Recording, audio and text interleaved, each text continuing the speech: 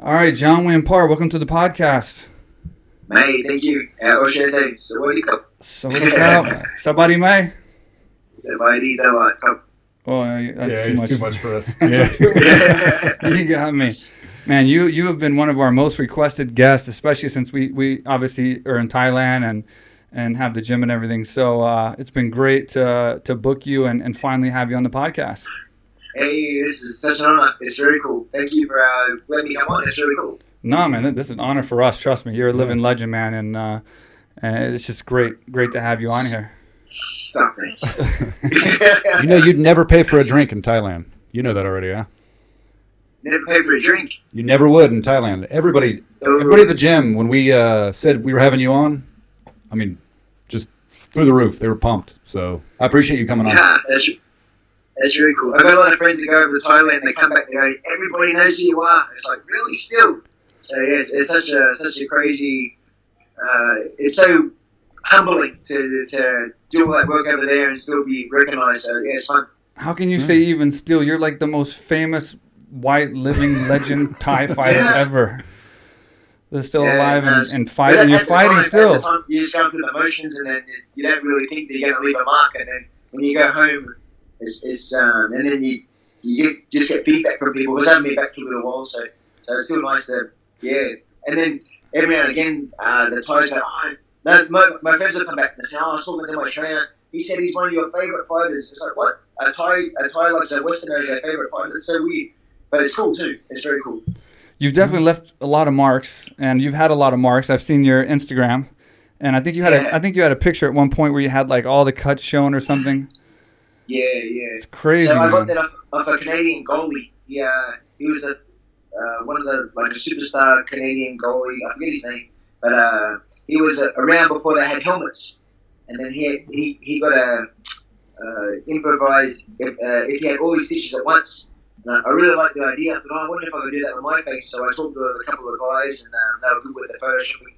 So they implemented that with mine. And, yeah, it looks crazy. And that's only about half of the stitches that I've had in my face as well. You can't really justify because so many stitches are side by side. Yeah. But but all up 330 stitches from the fighting with elbows, which is not cool. And I'm sure that's 3 baseballs, by the way. And I'm sure a lot of them were in the same place too, obviously. And then I like to do a Mythbuster.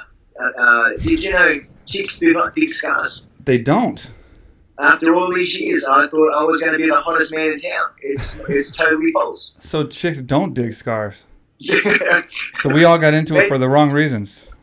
Maybe the lady boys, but not the real chicks. The lady boys do. Hey, I've had 6 stitches in my life, so 2 in my foot, 4 in my arm. 6 lady boys. So I got shot with a gun in 2004, and I had 4 stitches in the exit wound. The entrance was nothing. He's never fought, but before anybody thinks he's like a real street gangster over here, he got shot, and it was one of those random shootings where, like, you know, the gangs like shoot a random car just to make it in the gang. He happened to be the lucky guy in the backseat that got hit of a random car. So, wow, thanks, man. Well, I'm just saying, I don't want you getting too much street credit. Worst man of my life, and it's a 7-7 for you. He did get shot though. And I'll tell you the story later. Pretty courageous. He helped save some of his friends and stuff. So. I saved life. We'll get into that another time. But. Anyway, I don't know if you know about this, but what we're doing is we're building up subscribers on YouTube, and just to kind of make it fun for the viewers, since he's never had a fight, street fight, professional, no, obviously not professional, but amateur, boxing fight, anything. He hasn't even trained. He's going to actually take a fight at one of these, these small little stadium, like, bar fights. You've been here before. He's going to take a Muay Thai fight for the first time in his life once we get to 50,000 subscribers on YouTube. So, yeah, he's going to go through a fight camp, and we're going to film it. We're going to kind of follow his progress, and in between cigarettes and sing songs, he's going to go out there and have an actual Muay Thai fight. Is it possible to do your will and testament before you do the fight, though, entirely? Well, I'm going to fight a lady boy so I can... I think he's just going to hand me his wallet before. Yeah, so I can punch a woman without all the guilt. Yeah. Is that wrong? No, I guess. But what happens if you lose? Then nobody will see it. We're not going to air it. I like the optimism of him saying "if." That's nice. Yeah, man, that's really nice. I was going to offer to fly you down here and come corner me and train me, but you might have just ruined him. You're going to need him. Oh, fuck no. Not if you're going to lose. So I'm not going to lose. I'll pay the guy off, or the girl off, whatever it is. I've seen lady boys fight. They fight hard. Yeah. Rose. I mean, shit. Oh, there's a girl named a girl in Lumpini Yeah. right now who's fighting, and she's killing everybody. Well, it's not a girl. Yeah. Well, it's a lady boy, back up. Yeah. not a full girl, but she's in that transition. But she's doing like really well. I mean, we were looking up some stuff on her not too long ago. Yeah. We thought about having Or her. him or her, Yeah, whatever they- you want to call. Well, back in my day, it was Nom Dum. Nom Dum was still popular when I was still living over there. So that goes way back to the mid '90s, and she was a superstar, and she was smashing everybody. And that was a lady So that was boy. really- yeah. So they were she lady still boys had- fighting had, back like, then. She saved up. There's a movie on it called The Beautiful Boxer. Oh, So she that's a she poster saved up you all have. the prize money stop. to finally get the chop. chop. Yeah. She saved Yeah, money from fighting to get the chop. Yeah, it was crazy. When you see the movie, you'll she used I've to heard of hide it. in the toilets at the fight camp and put lipstick on, and then the boys knock on the toilet. Gotta go to the toilet. She quickly wipe lipstick off and try and look normal. And the Oh, whole wow. time she was like going in that transition. It was crazy. It's Well- a really good movie. Well, Wow. but at your time, they wouldn't let her fight Lumpini, right? She fought once, yes. Oh, she did. Oh, okay. I thought Rose Yeah, was the first yeah. to fight Lumpini. Maybe the She first fought champion once. or something, or first Yeah. contender or something. I don't think she's Yeah. a champion, but But non Rose fights Roger Dern, so that's the same. Yeah. oh, that's what it right, was. Roger That's Dern, what it was, yeah. non Rose, yeah. Sorry, we're so far away in Phuket, you know. And they had the new Roger Dern as well. They changed stadiums. They built the new one, I think. Yep. I'm right about that, correct? Well, speaking of Lumpini, I you don't were know how the, long ago it was, but they did yeah, build a you're new right, one. You're right. I just don't know when it happened. Well, because we have obviously the gym, and I'd say 40% are Australian, and that's probably a testament to you. And being an Australian, you were the first to actually fight in Lumpini, first Australian, correct? First Australian, yes. Dude, how Yeah, cool my is that to favourite say, huh? Yeah, it was mad. It was so cool. I think I had 6 fights. I won 6 fights straight, and then I was supposed to fight someone, and they didn't rock up on that day. And then Songchai at the weigh-in goes, "I'll tell you what, to make up for it, your next fight's going to be at Lumpini." It's like, "Whoa, no way, really?" Wow. So that was massive. And so about 2 or 3 weeks later, the fight happened. I ended up winning. The first 2 rounds, I had a hard time. The tie was really tough. And then I got in trouble in the end of the second round by my Thai coach. He started screaming at me, "What are you doing? Go first, don't wait, be first, be aggressive." So round 3, I started picking up the pace and letting my hands go. And then he started getting that Thai roar. Once they started seeing that I was starting to win, the hey, Yeah. hey. And then I just got, the more I landed, the louder the cheer went. And then that inspired me to just push hard. Ended up stopping him in round 4. And then, so I won my first fight with Lumpini by knockout. And then I got offered another fight with Lumpini straight away. And then the funny thing was, it was my 21st birthday, a week before the fight. So, and then everyone thinks the 21st birthday, they're going to be with all the boys, they're going to get on the piss, they're going to get wasted, they're going to plan the biggest party ever.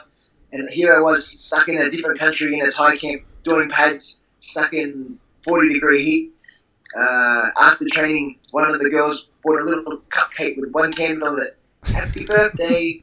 And back in those days, we didn't have mobile phones or computers. There's no internet. There's no Facebook, and it was really expensive to make international calls.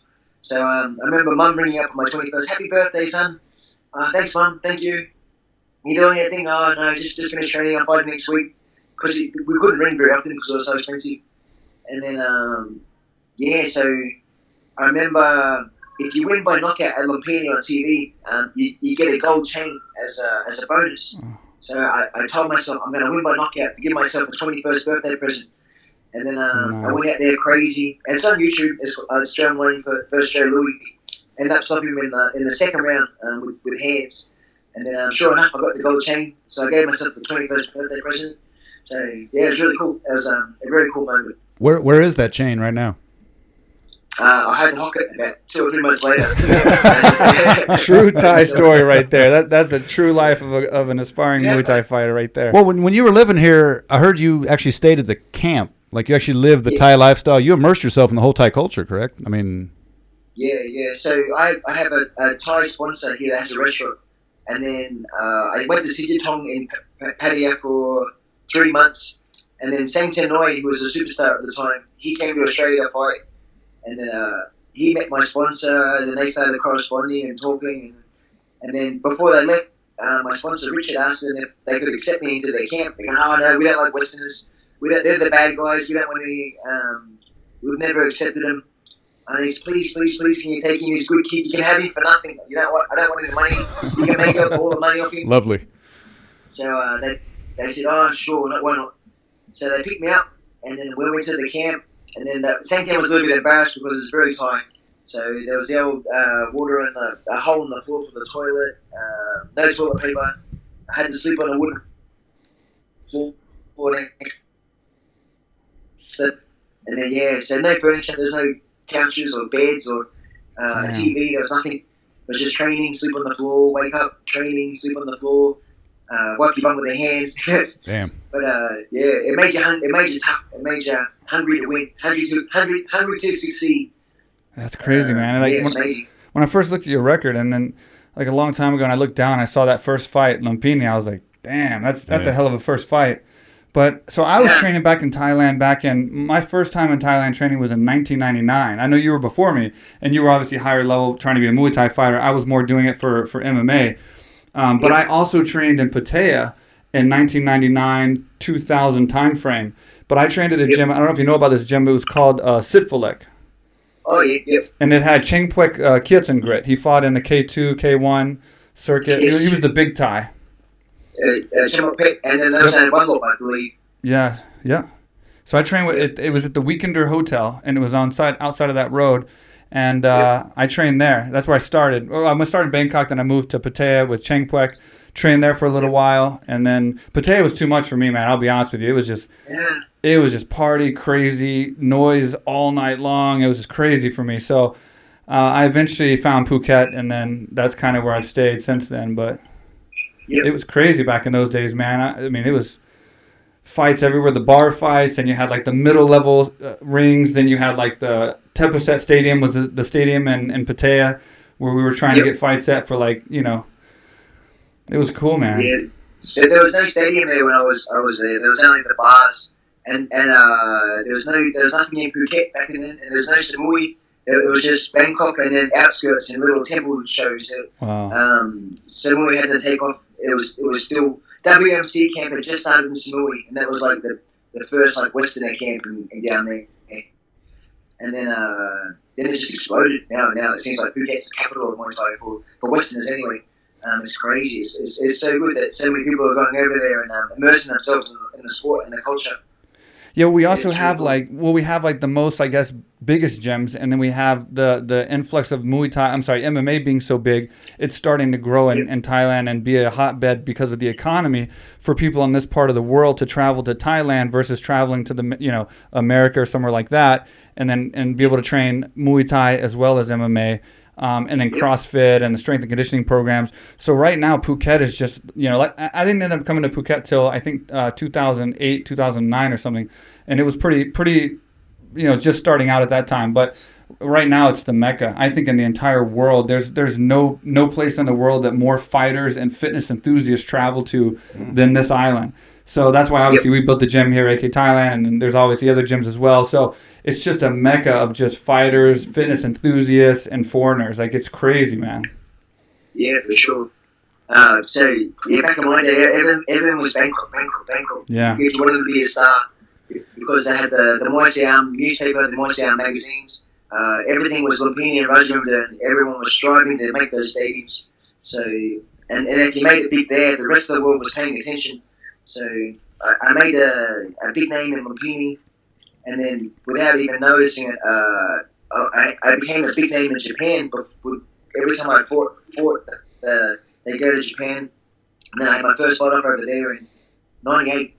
And when I arrived, everyone knew who I was already. It's like, holy shit, what's going on? And I didn't know that all the magazines had been following me for the last couple of years, and then it was really cool. And in Australia, Muay Thai was still sort of just coming up. It wasn't that big at all. And everyone knew me in Thailand, everyone knew me in Japan, but no one knew me in Australia, which was bizarre.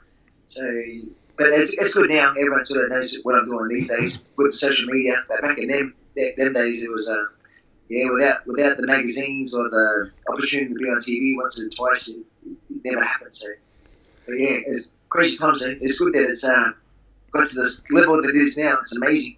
It's cool with social media, man, to get to know people. Like, I met you at Bellator. I forgot what number it was. Anastasia fought. I was there with Anastasia, and you fought as well. So that was the first time I actually met you. I was excited to meet you and talk to you, and you were super cool.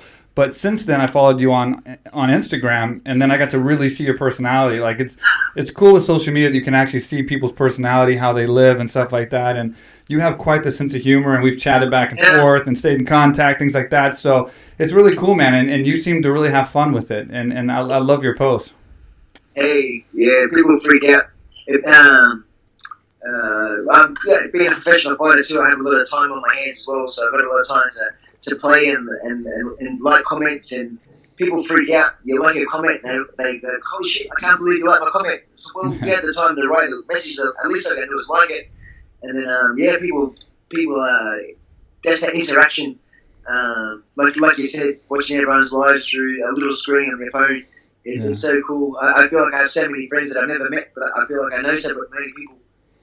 And this sport, once you have that same passion with everyone, it's easy to get along because it's so easy to just banter about stuff because you all have that same one goal, is to punch people in the face.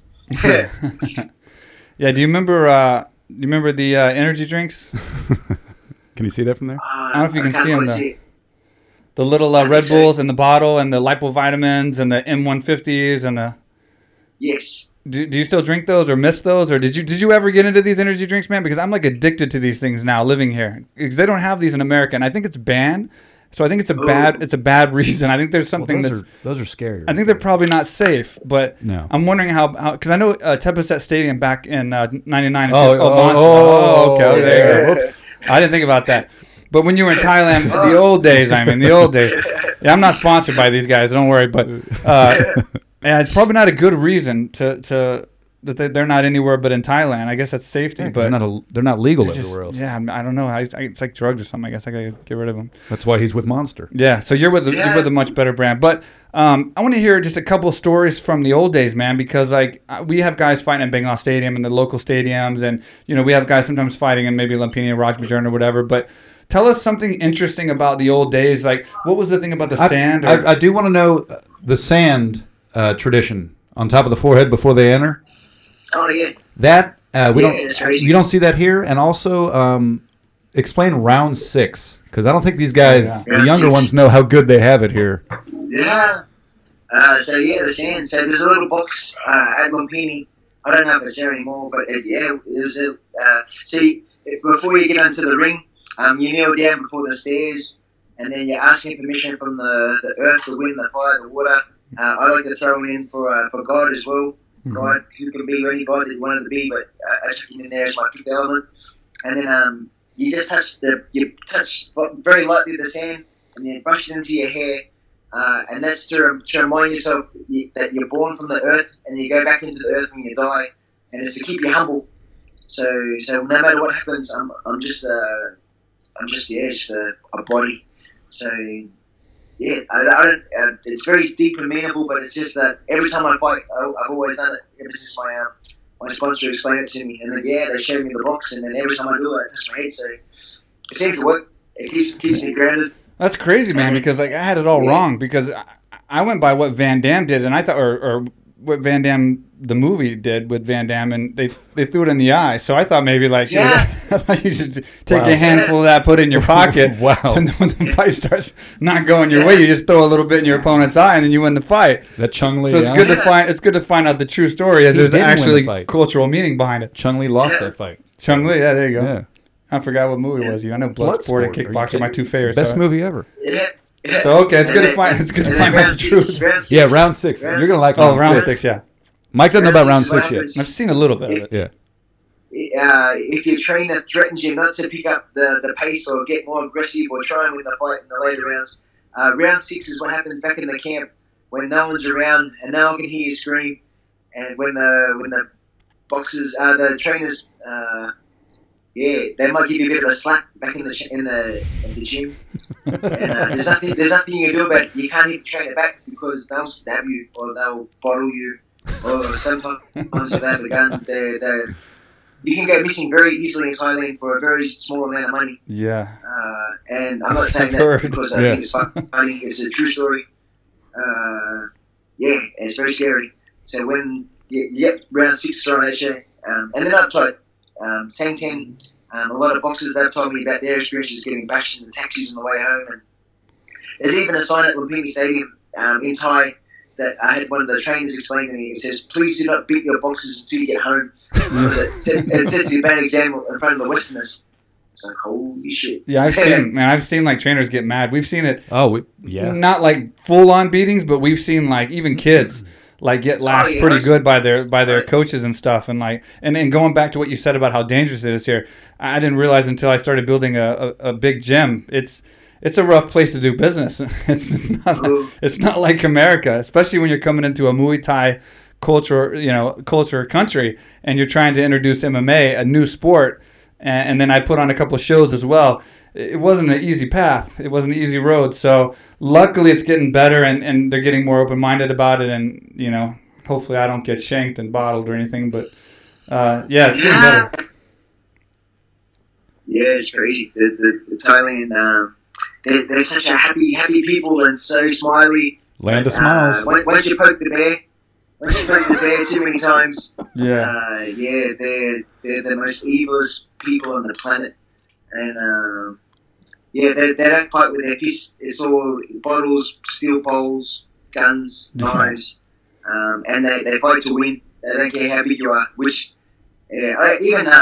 So a little story. My first year in Thailand was 1996. My first Songkran, I was still living in Patti at that stage. A friend of mine, he'd just taken me out. I was going to the camp, coming back.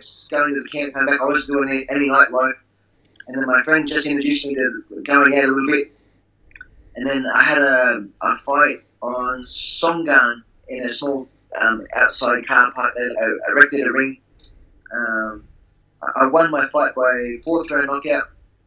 And then I was given a little bit of money as a bonus as well. So I made, I think, $2,500 about $70. Whew, wow. Yeah, it was big time. So yeah. So the next night I won my fight. It was Songkran. The next day, so we played Songkran all day. Played Songkran like late into the night, and then about maybe 1 or 2 in the morning. This big Polish German something guy, he splashed us. We splashed him back. And next minute, he throws his bucket of water down. He storms up to me, chest all out, big guy. And then he asked me, if you wet me again, I'm going to kill you. I was like, what? And he goes, are you French? And I thought for a second, and I was a little bit drunk. It's like, oui. Which was probably the wrong answer if someone asked you if they're French. And then next minute, he kicked me. It's like, oh shit, I guess we're fighting. So I started charging at him, and then I think I've done a kick, which is dumb. I don't get in a street fight, so I don't know really what to do. So I ended up falling over. And then as I was getting up, I felt this stonk on the back of my head. And then as I stood up, just blood's all coming down my face. And one of those outside streets where the whole street was like, whoa, and just left me right in the middle. And then my friend got some glasses, and he's throwing these glasses at these guys to get them away from me. And then he comes up and he grabs me. He goes, you okay? I said, I think he had a ring on. He must have cut me with his ring. He goes, no, you just got hit over there with a bar stool. I said, holy shit. And then, so he went a bit weak at the knees. We take to the hospital. I get 14 stitches in the back of my head. So the next night we go out, and then we see this Thai. Sorry. Oh, sorry. So we see this Thai guy. And he goes, what happened to your head? I got hit over the head with a bar stool, got stitches, blah, blah, blah. He goes, if you get him arrested, you can get money off him. I said, no way, really? So we go to put a police report in, and then they said, if you can find the guy, we'll go and get him. So we went back to the same bar, we hit me over the head with the bar stool, and sure enough, he was there. We go tell the police, they come and arrest him, and then they said, okay, now that we've got him, how much do you want? I said, well, the stitches cost me 5,000 baht. I really want my money back because I don't have much money at this stage. And they're going, the police are going, No. What we're going to do, we're going to keep him overnight and teach him a lesson. Sure. So as we're leaving, one of the police grabs me by the shoulder and he says, tomorrow when you come back, ask for 10,000 baht. So, really? Okay, sure. So we go home, we come back the next morning, and then the Thais are laughing. They said, oh, he's in the cell, he's crying, he'll say he'll pay anything. Oh. They said, but he doesn't have any money, he has to get some money wired from Poland back into his account because he's got no money right now. I said, okay, come back this afternoon.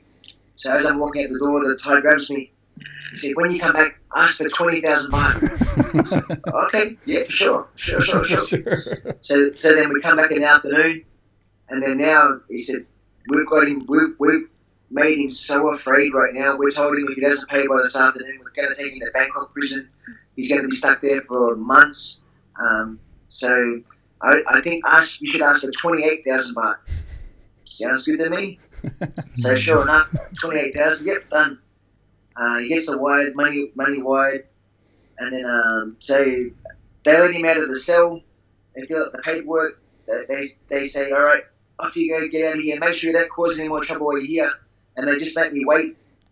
And then after he goes, one of the Thai policemen, he touched me on the shoulder. He goes, follow me. So I follow him down this toilet, down into the toilets. We close the cubicle. And he goes, okay, out of that 28,000, you owe me 8,000 baht because today was my day off. I did this for you, so you owe me 8,000. I said, mate, whatever you need, I'm happy to pay. So that's how the Thailand works. If you're very nice, they'll take care of you. But you have to pay your way to make sure things go your way. Otherwise, bad stuff can happen. I've been to jail here twice. I know. Yeah, I had to do some negotiating on his behalf. Yeah, the first was 80,000 though. It wasn't 8,000. The economies went up a little. Yeah. Inflation. So people ask me all the time. They're like, "So how are the Thais?" Because they're either afraid or they've heard that they're so nice or whatever. So they ask when they come to the camp. They're like, "How are the Thais? I want to go to Bangla and have fun. What do I do? I'm scared. I haven't been in this country before." And I tell them all the same thing. I'm like, the Thais are the friendliest people you'll ever meet. Like they're so happy. They're smiling. They'll do whatever you want. Just don't don't disrespect them. Don't treat them bad. Because if you do, it's going to be a nightmare. And like some of the worst fights I've seen on Bangla has been like mostly foreigners and ladyboys. Like I'm not kidding you, but it'll be like some foreigner trying to pick up a ladyboy, not know that it's a ladyboy. Then he finds out and he gets mad and then he punches her or whatever. And then all of a sudden there's like 3 or 4 ladyboys and they're just beating the crap out of this guy. 10 on 1, easy. Yeah, it's just like some savage fights I've seen down there on Bangla, but. It's like, as long as you're fair and nice, you're going to get treated so good. But you have to respect it's their country and you're a visitor. So if you disrespect them or you're not nice to them, obviously it's a rough place to be mean to somebody because there's a whole lot of Thais in Thailand. There's a lot more. Yeah, and it doesn't matter if you're right or wrong. They see one Thai in trouble and everybody jumps in to help the Thais. Yep. Because they all stick together. Same with the motorbike taxi guys. Yep. They're ruthless as well. And like you said, always be polite. Don't talk down to them like they're from a poorer country and you're more superior just because you have a little money. Yep. It doesn't hurt to say please and thank you. No. It's just basic. Yeah. Just don't be an asshole, basically. Don't be an asshole. Yeah.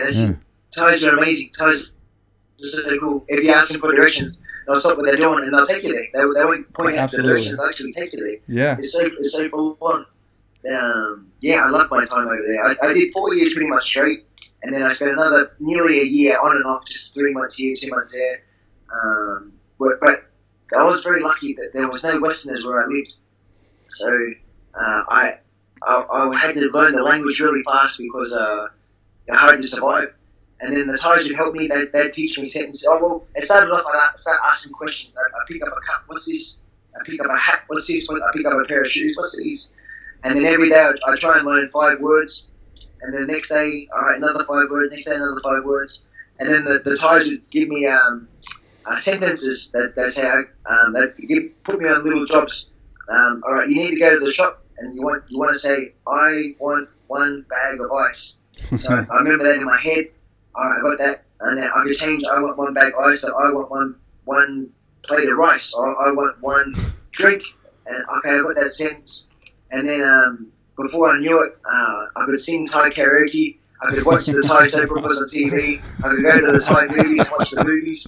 It was amazing. And then I used to play games with the Thais too. I pretend I was Western at the start, and then I could hear them talking to each other, trying to rip me off. And then I start busting out my Thai language, and they go, oh, and all of a sudden they get really polite, and then they change all their tune, and then they give me Thai prices. So yeah, it was fun. It was fun being a Westerner and being special because you were that guy that everyone would stop, and the little kids would grab their parents by the sleeve, and then they'd point at me, and then once I started speaking to them, they'd freak out, and then it's like, oh wow, you're really cool. So, and then once I was fighting as well, I'd run down the street with my Thai shorts, and then Thais like that, they'd flash their lights at me, they'd beat the horn, they'd give me a big wave, and then sometimes I get in trouble, I have the fight. John Wayne, last night I put money on you. You lose. Why you lose? It's like yeah, that never happens really to me. Good, around our neighborhood because I was the only one. It was so easy for everyone to remember me. So it was. I was very fortunate to be that guy that really set the thing. The living in Thailand. No one was doing it before I did. Went there. People would fly in for 2 weeks, a couple of months, and then go home. I was the first guy to live there for really 4 years, which made it really easy for Songchai to use me on his promotions because I didn't have to fly me in, I was already there. So, I every month I'd be on a fight show somewhere. It was just so convenient for them. And even my trainers would go, you don't know how special you are. No one's doing what you're doing. You're the first person ever to live in a Thai camp and become one of us. So I'm very happy that I could sort of be a role model for what's happening now. Yeah, no, that's awesome, man. When's the last time you were back here? 2010. I went back and trained with Sanchai for 4 weeks at 13 coins. I was getting ready to fight Yodsanklai for the third time. So, and you beat Yodsanklai. Yeah. That's an amazing win. You beat Yodsanklai, and not only you beat Yodsanklai, which is Fairtex's main guy. We've been giving this guy shit all week, by the way. But you also beat our star trainer, Lamsam. So Lamsam obviously is one of the most renowned trainers in Thailand, and he's the one that George St. Pierre actually flew to Canada 3 times to train for his last 3 fights, except for the Bisping fight. Yeah. And I locked him down at AK Thailand, and he was one of the main people I was trying to get for the camp.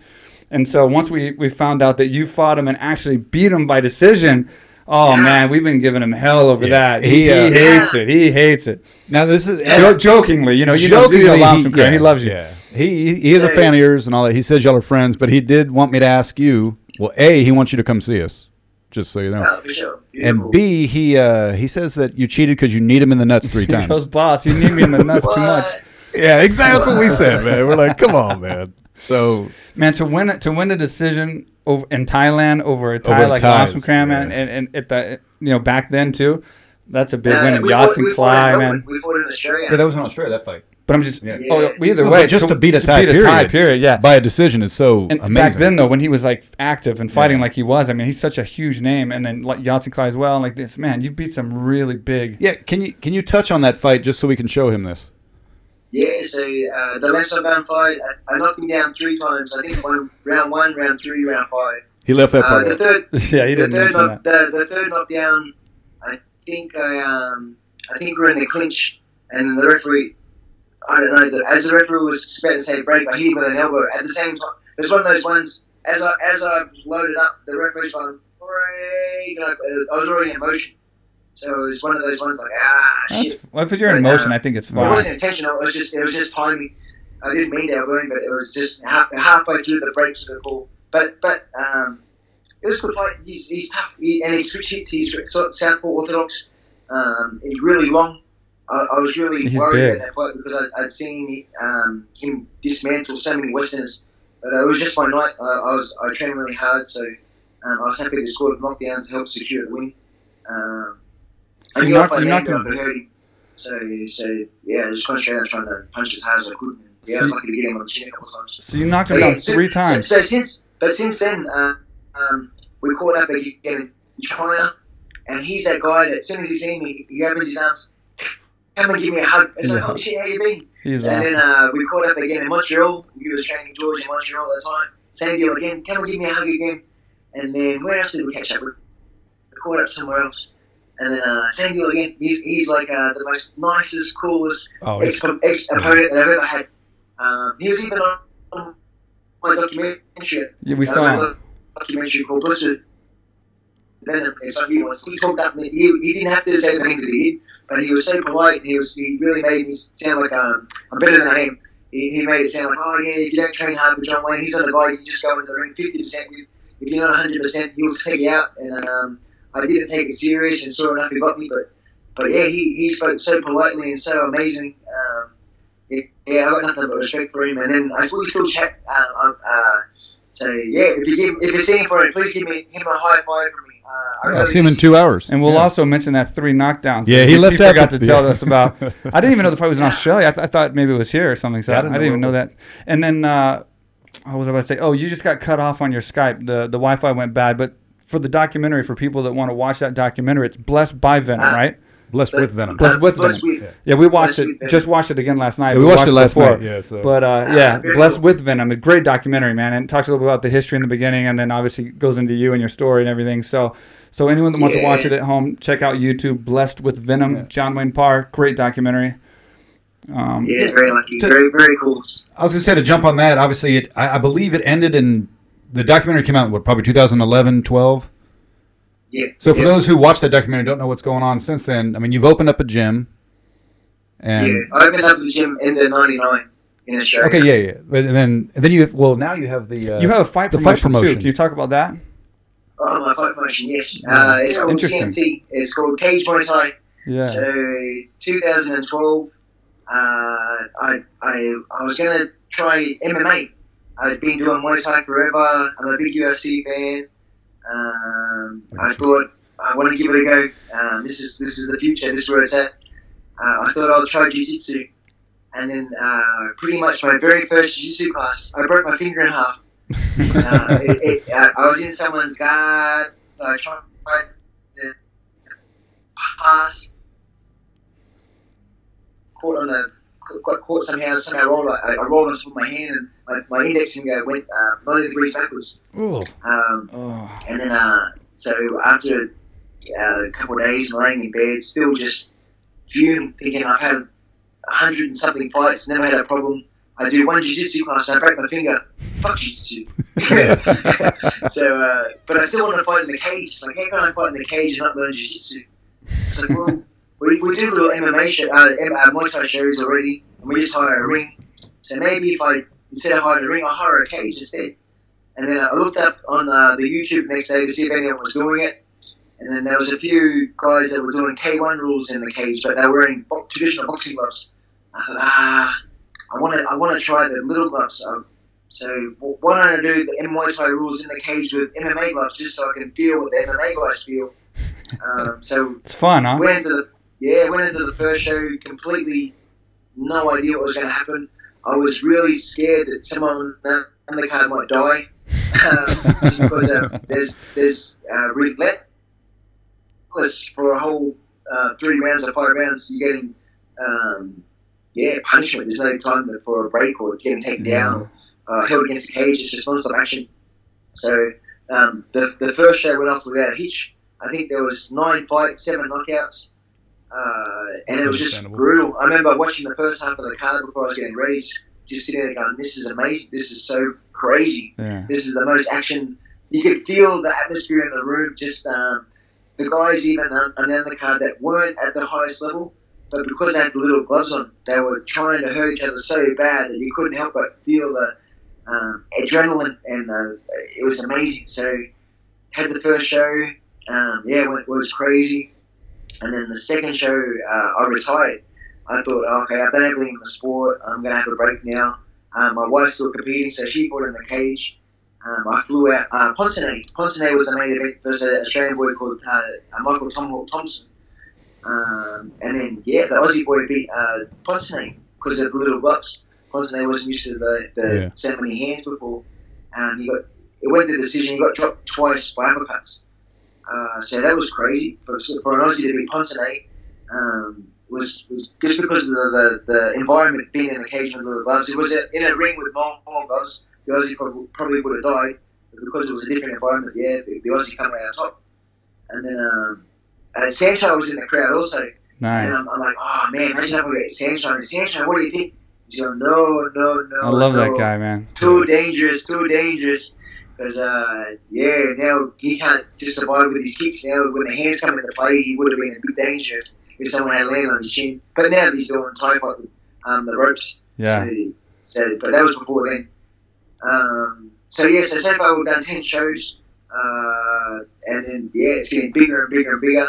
And then the best part is now 1FC's taking my promotion and run with the same idea with the cage and the little gloves. So hopefully they're going to blow it up and make it really big worldwide. Because they have the star power and already got the entities with their Facebook. They've got 7.5 million people on their Facebook page. So if they can make it big, that's got to complement what I'm doing here in Australia, hopefully. So hopefully we can all grow together and make it a popular sport. So, yeah, absolutely. So how can people find out more about your promotion? Can you share the links or the website and everything that people can look at to get more information? Yeah, there's a few fights on YouTube. I haven't got any promotions planned at the moment.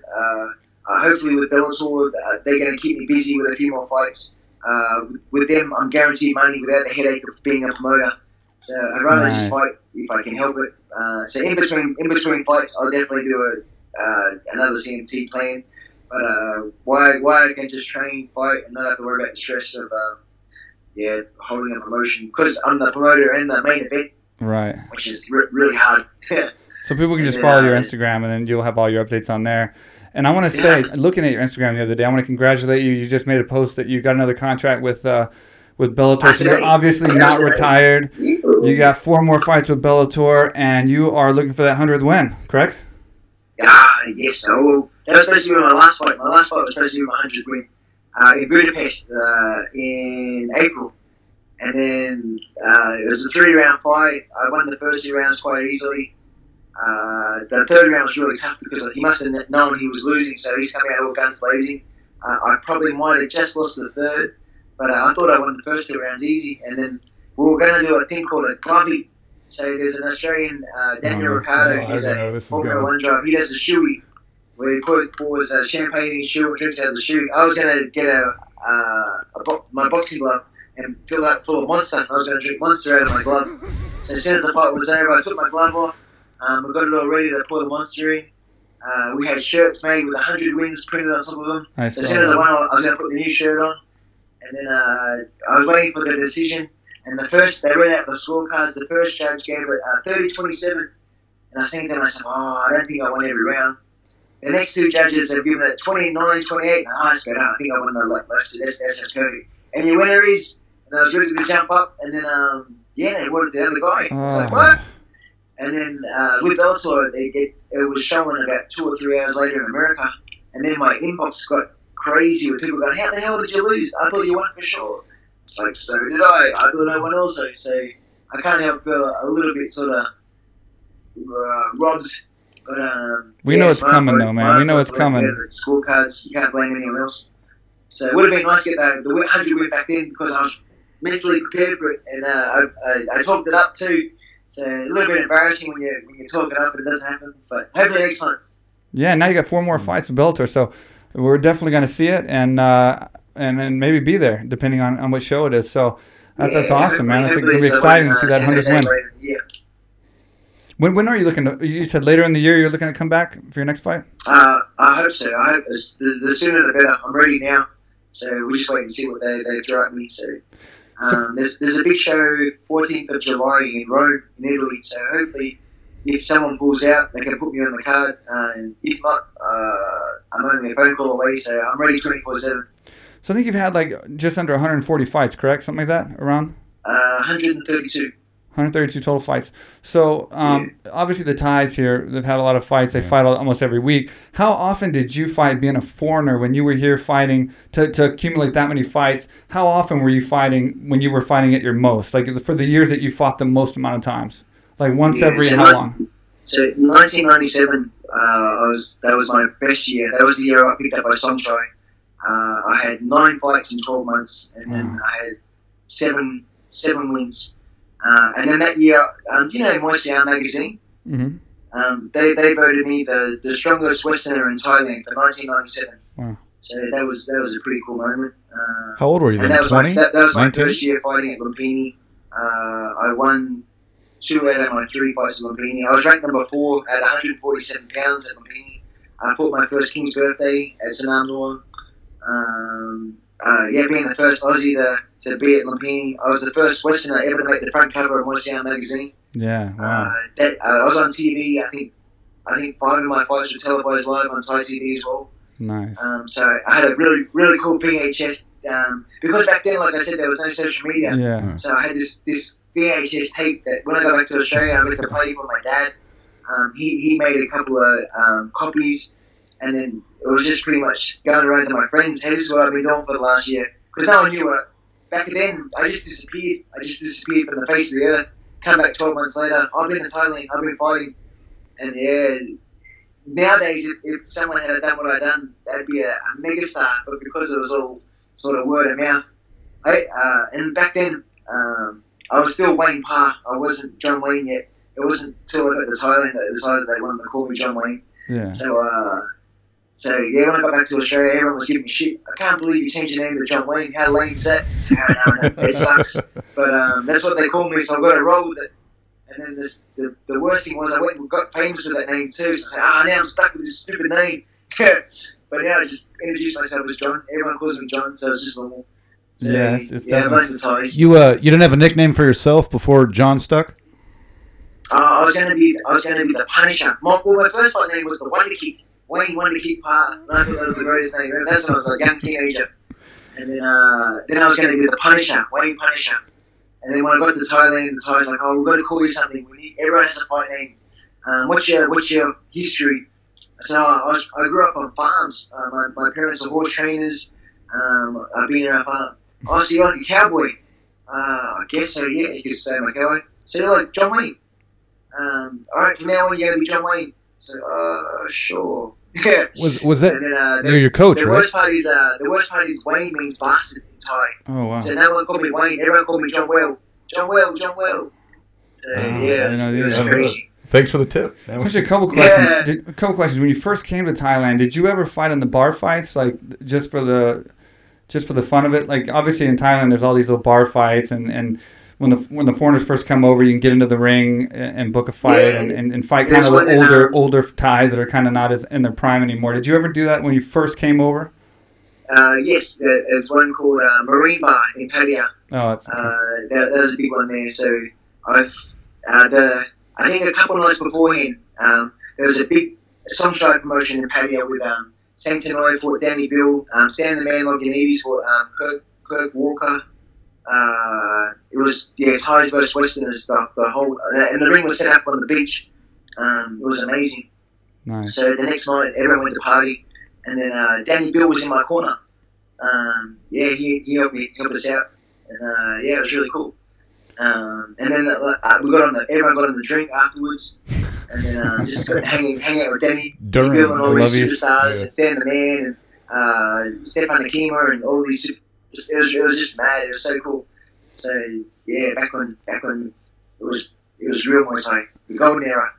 And I'm skipping around. I know I've got so many things I want to ask and talk to you about, but so I want to try to not take up too much of your time. But when you first came to Thailand from Australia and you joined the camp there, what were your thoughts on the way they were training back then? Because I remember how prehistoric and like crazy it was when I came, and that was in like 99, 2000, and then. Like when you came was before that, so like when you first saw the kids training and fighting at such a young age, and just the equipment and how they train, their mindset and all that, how was that? Conditions? The living conditions. I remember going in the bathroom there, and they didn't have toilet paper; they had like just water. That's what he said. He had like a bucket of water. So it's just like, how was it when you first went there, like, and you saw that whole thing and you experienced it? What was that like for you coming from Australia? Well, my Thai sponsor, he was. Had the restaurant, and he was my first sponsor. So he would let me come down to his restaurant once a week to come and have a free meal. Nice. And then I lived about 15 minutes walking distance So once a week turned into pretty much every day. And then we just had this relationship where he became almost like my second father.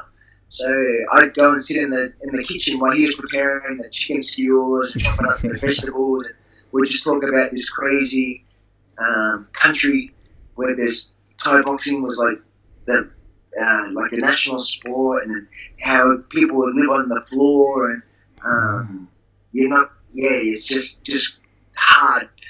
I remember having a really hard fight in Australia, and I got dropped in the second round with the leg kicks, and then I ended up coming back in the fifth round, knocking the guy out before 30 seconds to go.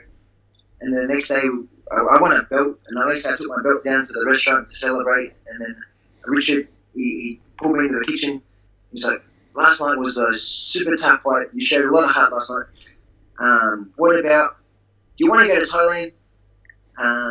But it's going to be tough. If you go, it's not going to be easy." "Oh, I'd love to go to Thailand." "Yeah, I'll tell you what I do. If you can promise me you can stay 6 months, I'll do everything. All you have to do is organise your passport, and I'll pay for a camp. I'll find you a camp. I'll pay for your plane ticket. I'll put money into your account if you need money. But you have to promise me 6 months. If you come back early, we're done. I don't want to know you." So I can do it. No worries. It's going to be tough. I said, "Mate, I promise I won't come back. I'll stick it out." So I went and organised my passport. When my passport arrived, I took it down to the restaurant. "Hey, Richard, my passport arrived." So he grabbed me by the hand, and we walked down the street, halfway down the street to where the travel agent was. We went and sat down and said, "I want a 6-month open ticket for this young man." And sure enough, he bought the ticket right then and there for me. He said, "All right, don't come back." So I left a few days later, and then, and then sure enough, the first 3 months wasn't too bad. I shared a double bed with a Thai Tung, Richard's brother at the time, and he had a sit-down toilet. And I did that for the first 3 months, and that was okay. And then when Sang came picking up to take us to the Bangkok camp, that's when life got crazy.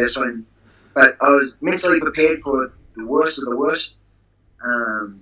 And then after a week or so, it just became normal life. Just wiping my hand on my bum was just normal. Sleeping on the floor was normal.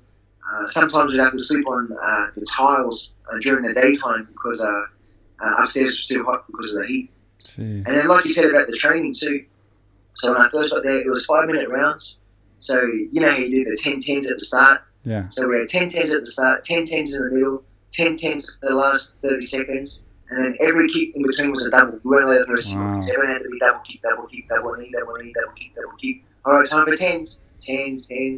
So you do 5-minute rounds in 40-degree heat with all those kicks in the center, and then you put in the bag for maybe 20, 25 5-minute rounds, and then you do the half an hour clinching, and then we do a half an hour run after training.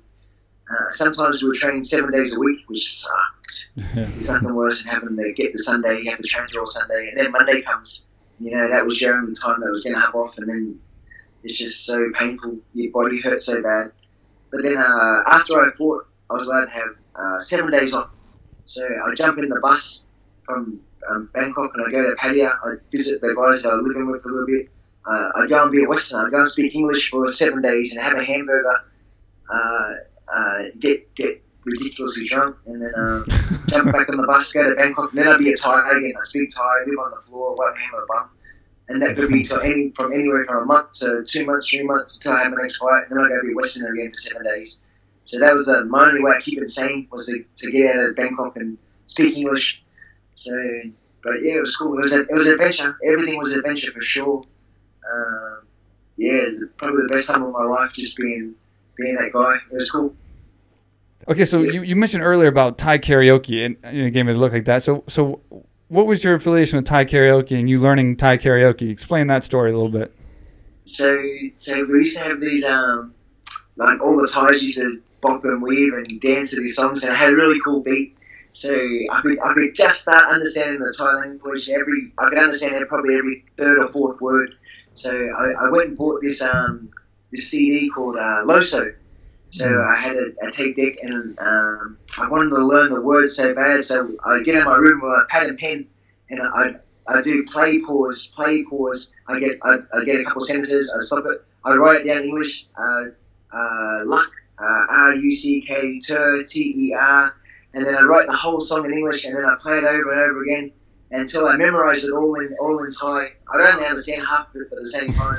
And then You could sing it. I got to the stage. I knew the whole album. I could sing the whole album. Oh wow! And then we'd go to the karaoke bars, and there'd be all Thais there.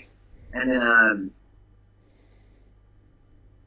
I think it was 20 baht or something to sing. I put down 20 baht, and everyone would stop. It's like, oh, I know what he's going to do.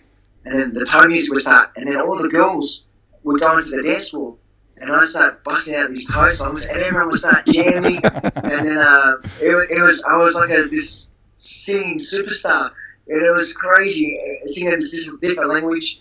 And then the band would go, "Psst, do you know any more songs?" So, mate, I know the hello. So then I'd sing for about 5 or 6 songs in a row, and then sure enough, they'd grab their boyfriends and the girlfriends, and then the dance floor would be full, and here I am jamming out with a live band behind me too. It was like the greatest thing ever, and I always had this thing, when I retire, I want to be a Thai singer. But that dream's over now. But when I was there, that was my whole hopes and dreams. You wanted to be a Thai singer. Thai boxing thing, and after that, I'm going to be a Thai singer. So I was just about to ask you. I ask a lot of the fighters the same question. I was going to ask you eventually, but I'll ask you now since you just said it. After your dreams got crushed of being a Thai karaoke singer post-fighting, now you've had all this success and you became so much bigger as a Thai fighter, and you're fighting in Bellator. Obviously, another 4 fights. What is your ideal end game for after fighting? Like, say once fighting's over, 100% you're retired and you're done. What does John Wayne Parr want to do for the rest of his life that's going to make you happy? That's a golden question. Tough question, huh? I'm 42 in 2 weeks. So 42 years old, still fighting, still loving it, still have that passion, still have hopes and dreams of winning more titles and being more famous. I still don't think I'm there yet. I want my legacy to be cemented. I don't want to be okay. I want to be the best. I want to be.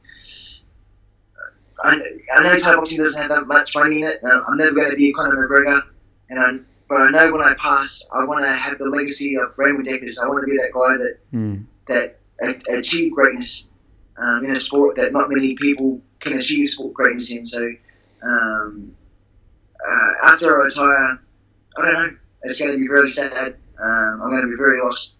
Part of me's going to die when I retire. I'm so happy that Bellator's re-signed me, because that gives me a few years to keep this dream alive. For a couple of weeks, I got quite depressed because I didn't have the contract, and then it was that unknown. I've got my gym here in Australia, which is really good, and we do little promotions, but it's not that fight money. I miss that. That fight money is going to be hard to recuperate. Yeah. You get those big lump sums. So I don't want to live off.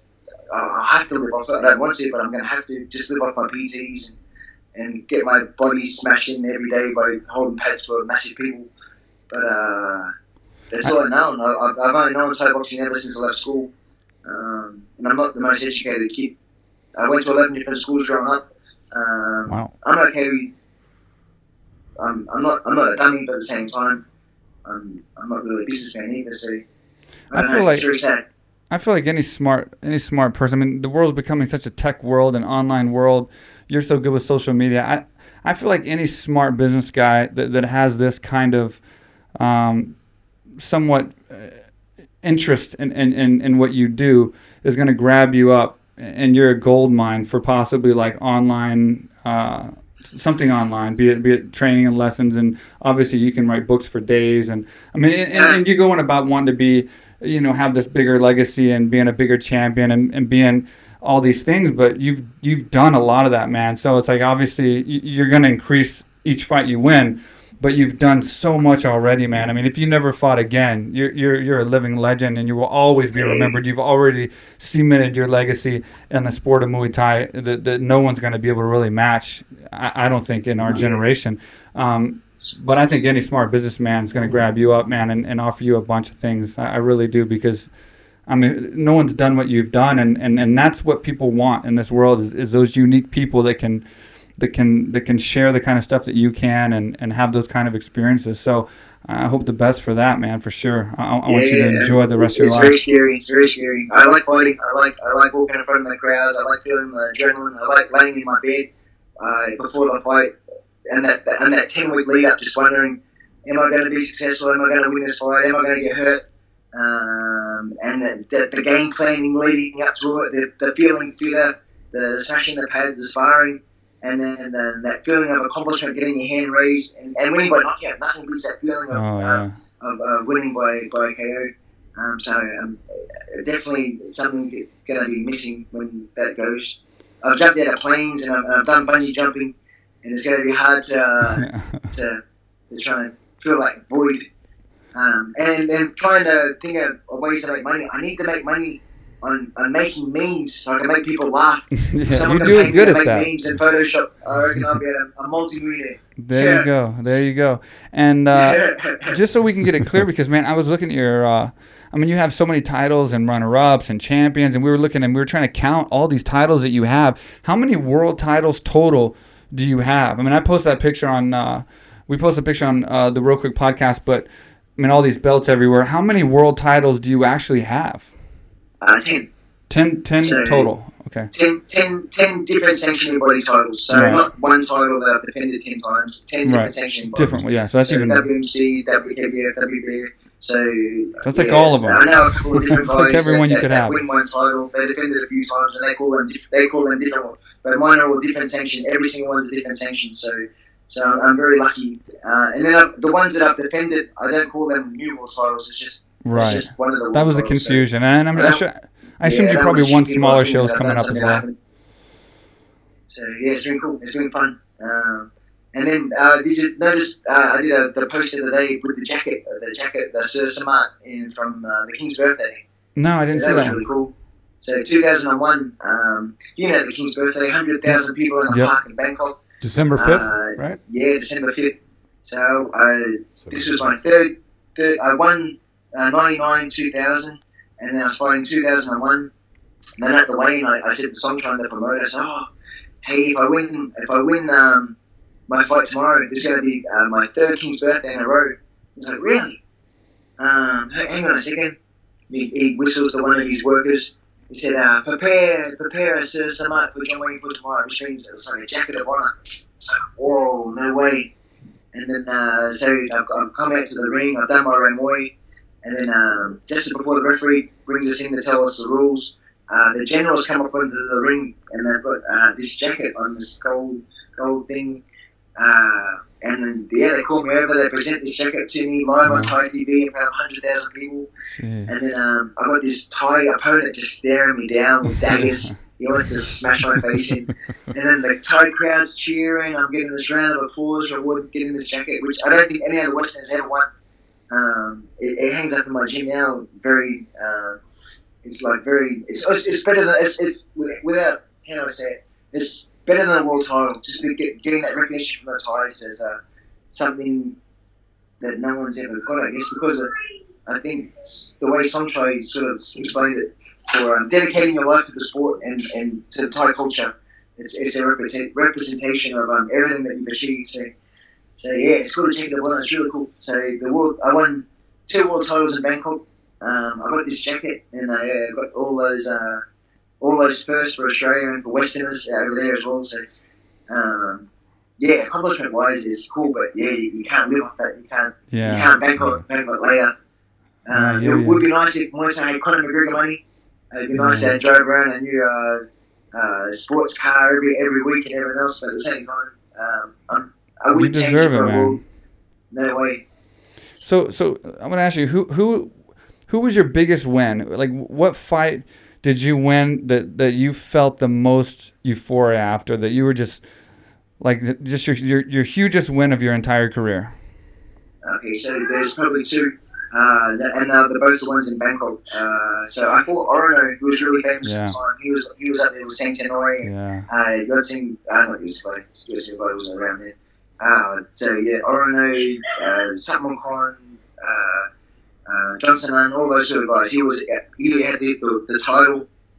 I fought him in 1997. So I had 9 fights. I won my first 9 fights straight, and he was my first A-class fight. And they built it right up. I've just made the front cover of the magazine. I was ranked number 4 at Lumpini. And then Somchai told me before the fight, he said, today if you beat Orono, your next fight's for a Lumpini title.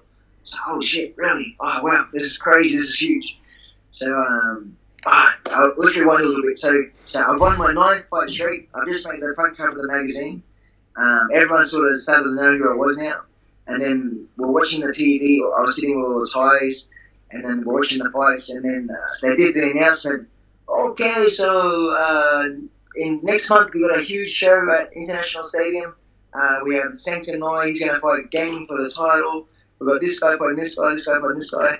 We also have John Wayne fighting Orono. And everyone's just stopped and stared at me. And I'm like, what? They're going, you're fighting Orono.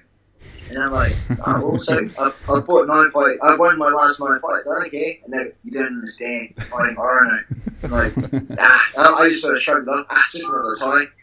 And they're like, no, you don't understand. You're fighting Orono. So I didn't know Orono was such a killer. I just thought he was just another tie. And then it wasn't until the fight started that I realised he was the real deal. He was the first tie that when I got in the clinch, I could hear him growling in my ear. He was like full on wanted to just kill me. And then round 2, he opened up my eyelid with a couple of elbows. And then round 3, cut me again under my eye.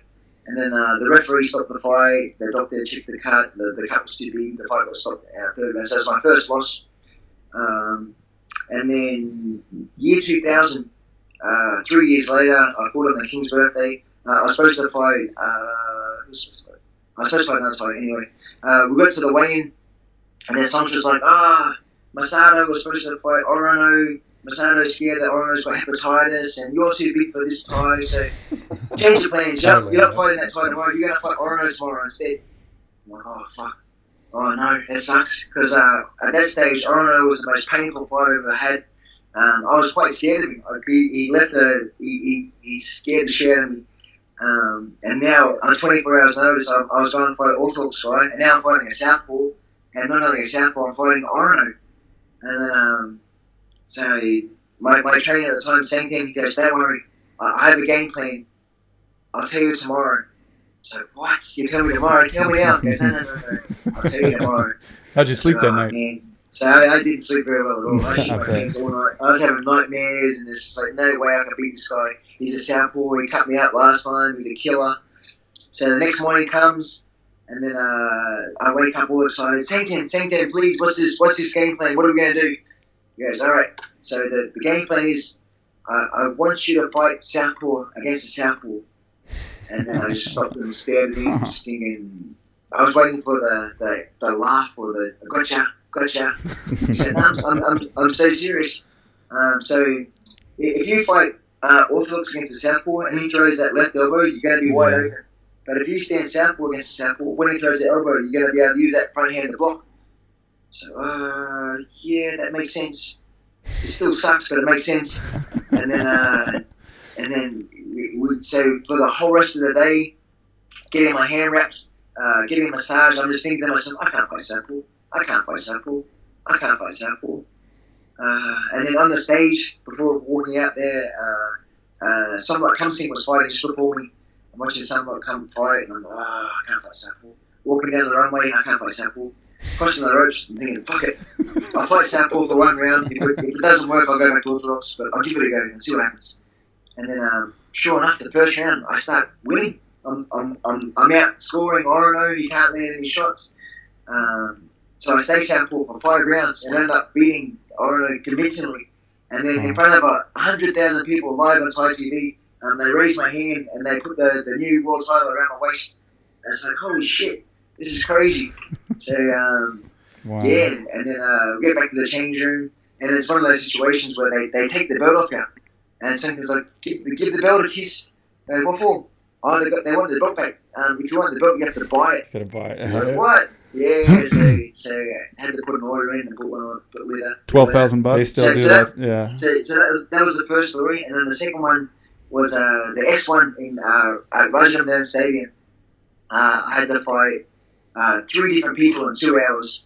So I fought a Russian. I fought Skabowski, and then I had to fight Nintigan in the final. And Nintigan had beaten me 3 times in the past before that. So I beat the Russian. I knocked out Skabowski in the third, and then the Thai. He was exhausted, and I just pressure, and then I finally beat this Thai that beat me every time before that.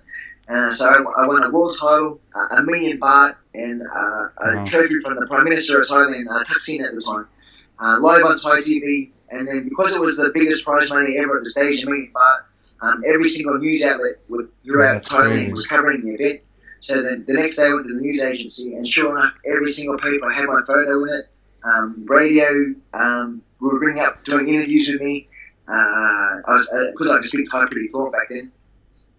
Actually, one of the Thai radios, I was talking to him, congratulations, thank you so much, this is such a big honor, blah, blah, blah. And then I put the phone back on to Sangten, and Sangten was doing the interview. And then I could see the frustration in Sangten's face, and just to hear the tone that they were talking. And after I hung up, I said, what happened?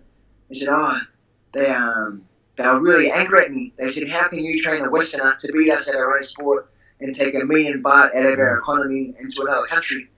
He's like, well, what am I supposed to do? He's like a little brother to me. He's been training me for the last 5 years. How can I not train him? Of course I want him to win. He's like my little bro.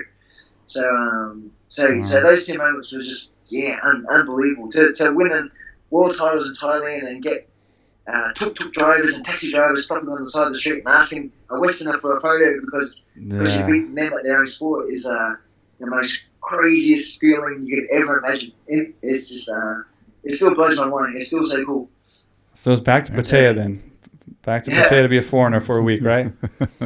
Yeah. After that. The old days.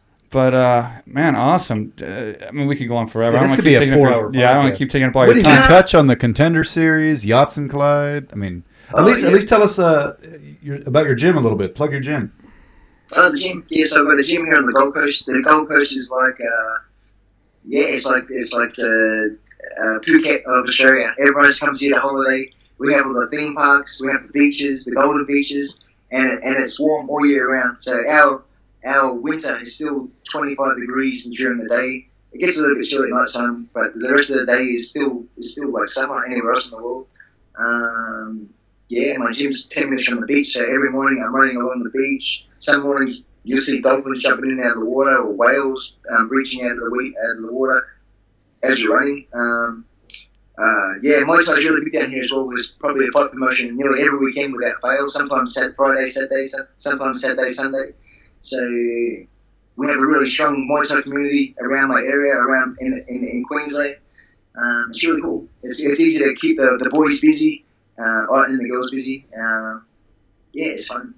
We used to have the magazine, and we used to have fights once a week on Fox Sports here in Australia, but because the UFC is so crazy now, they've stopped showing the Muay Thai now, which was a bit of a bummer. But when it was big, it was really cool. A lot of the fighters are household names because everyone watched the fights every week. But since that stopped, it's sort of dropped down a little bit. But it's still cool. The gym's still busy. Everyone loves fighting. And then with MMA too, Muay Thai complements MMA as well. So in that respect, it's still keeping people coming through and keeping a way of keeping fit and looking good and learning the art of self-defense as well. Yeah, I've been coming to Thailand for 19 years, and I feel like I owe Muay Thai the biggest credit to my style and the wins that I did get, and I guess whatever successes I made and money I made, because the Muay Thai knockouts that I got, using Muay Thai tactics and striking, that's what people want to see. That's that flashy stuff that makes you the money and pays your bills, not necessarily the boring fighting and the whatever else. So Muay Thai is such a big aspect of MMA, But moving forward here with go ahead, sorry. Just with it's once you get to Thailand and see it as a national sport, and the TV coverage and the magazines and the newspaper that comes out every day, that you realise how big the sport could be in other countries. It just needs that TV time to build the stars, just like UFC and MMA, just so people can invest in other fighters' personalities instead of just seeing fighter A versus fighter B and just watching two people that are known going at it. For sure, the fights are exciting, but once you know their personalities, you feel invested. If you want to cheer Johnny, or you want to cheer such and such because you know that he's struggling, or you know that you got your good guys and your bad guys, and then it's fun to watch the sport more. Yeah. It's just lacking that little bit of profile. But once you get that, I think that the sport will explode. So two more quick things real fast. Some big investors. Sorry, two more things quick real fast before we let you go. What is your advice for fighters coming here to train in Muay Thai? Like, what would your advice be for people that see this or that aspire to train in Thailand and want to be a Muay Thai fighter before they come? What would you say to those individuals? Do it. If you're thinking about it, don't worry about your age. Don't worry about your body type. Just come and experience it, and then I guarantee you'll be back. Yeah, because it's so hard to go home once you get into that rhythm of waking up, training, having something to eat, chilling out, training again. You exercising your mind, the body, the spirit, everything feels perfect. Yeah. It's what we're supposed to do, I believe. We put so much pressure on ourselves to be successful in business and everything else, but if you take things back a little bit and just exercise, eat healthy, and train, all of a sudden all your worries go away. Every day you're improving that little bit more than you were yesterday, and you just feel happy inside. You just feel healthy and happy, and you have a purpose. So definitely, if you get the opportunity, do it, because it's you won't regret it. It'll change your life. Awesome. And lastly, looking forward again to your Bellator contract and your Bellator fights. Is there any one person in particular that you really want to fight now in your career? Like any names, or are you just ready for whoever Bellator puts in front of you, and you just want to get that 100th win and do what you want to do? At this stage, I just want to fight. Just want to be successful. Just fight, win, hopefully by knockouts. Yeah. Get a few more highlight reel KOs. Just put some money aside, invest. I want to try and pay my house off. To say that I bought my house through my fight money is something that's been on my wish list since I was a teenager. Yeah. I didn't want to be one of those guys that had all these fights and then pissed it all against the wall and had nothing to show for the end of it. So I bought my house, I bought my gym. I've got 3 kids that I'm bringing up, and I just want to show them that no matter how hard and how determined you can be successful if you work hard for it. So hopefully I can be a good role model for my family and for other people in the sport to want to achieve greatness. Well, Matt, I loved your fights. You're obviously extremely humble, and I think a great role model and inspiration to so many people. We really appreciate you being on the podcast. And obviously, we open invitation anytime you want to come to AK Thailand and check out the gym and train and come just say hi. And so much we didn't cover. Yeah, and come back on the podcast, whatever. Man, you're definitely welcome to come out and hang out with us, and we'll take care of you and cover everything. So. I see that new basketball court you've set up as well. Yeah, so, we were playing today. We're playing today, and then we had Anastasia training, and then we rushed here to get the podcast done. But yeah, man. So we're building more. We're building another Muay Thai area right now. We're coming up soon, and then a water view, like an ocean view stair tower. So we're still trying to add on more to it. So it'd be great if you come, and you're always welcome, man, to the podcast, to the gym, whatever you need, man. You've been an inspiration for me. I've always looked up to you, and it's just an honor to have you on the show, man. Really.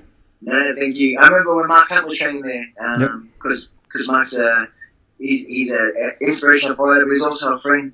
So I remember we were training at your camp, and I said, "Oh man, that camp looks so crazy." And then, like you said, after we met, we've been keeping an eye on each other through social media and seeing how successful you are. When Daniel White dropping into your gym and saying hello and staying there, and then now the basketball court's finished, ready to rock. So yeah, it's really cool. Congratulations on all your success. Thank you so much, man. Being successful in Thailand is a tough gig, but you've done it. So yeah, I'm trying. I'm trying. It's a work in progress, but I'm trying. Yeah, no, you're doing well. You're killing it. So, and like you said, you're going to build more extensions. So obviously, everything's going in the right direction. So, yeah, that's awesome. Well, thank you, man. Keep doing what you're doing, because you seem to be doing it very well. Thank you. And you've been doing it well for many, many years. And so Enjoy watching you fight, man. I'm really looking forward to your next fight, and we will either be at your fight or we will watch it 100%, man. And we're always rooting for you. So I can't wait to see you raise that hand for the 100th time and put that shirt on. And I'm going to be messaging you. So thanks again for being on the podcast, man. I don't want to take up more of your time, but one quick question: does the bear have a significance that you want to mention? Because I know you're sitting next to this huge bear, and I don't want to not say anything and it have some like significance or something. Because I like him. I was gonna pretend it was a koala bear, but no, he didn't have a qualifications to be a koala. Oh, there we go. Nice one. There we go. Wow, that was unbearable. Seriously. Yeah. And you're because I just follow you just because. He can beat you with his bare hands.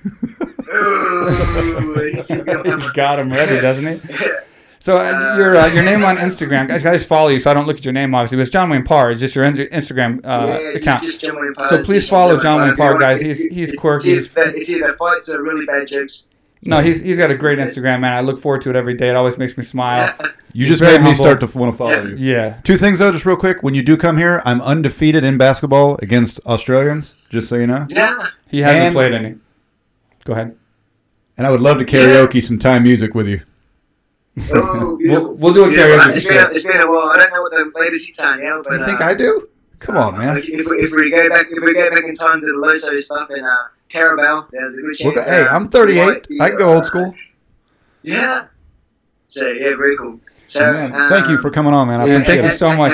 We'll keep my sexy white boy Skype name just under the. We won't say anything. I haven't said nothing, man. Yeah, you brought that up. All right, brother. Thank you so much, man. I'll stay in touch with you. And much respect. And Kaplan Cap. And we'll see you next time. And thanks for being on the podcast. Hey, thank you guys. Thanks. Bye-bye. What's up, everybody? I am here in Thailand. This is the first time I've ever been here. Been dying to come here for years. The great Mike Swick. He's one of the big reasons he's been trying to pull me down here. What he built down here, AKA Thailand, is incredible. There's people here from all over the world.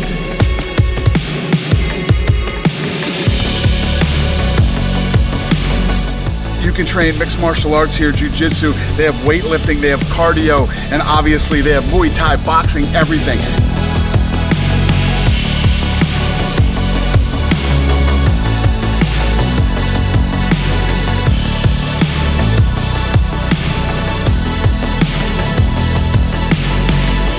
I'm telling you guys, I know everybody wants to go to Thailand because Thailand's so cool, but you can't come to Thailand without coming to AKA Thailand.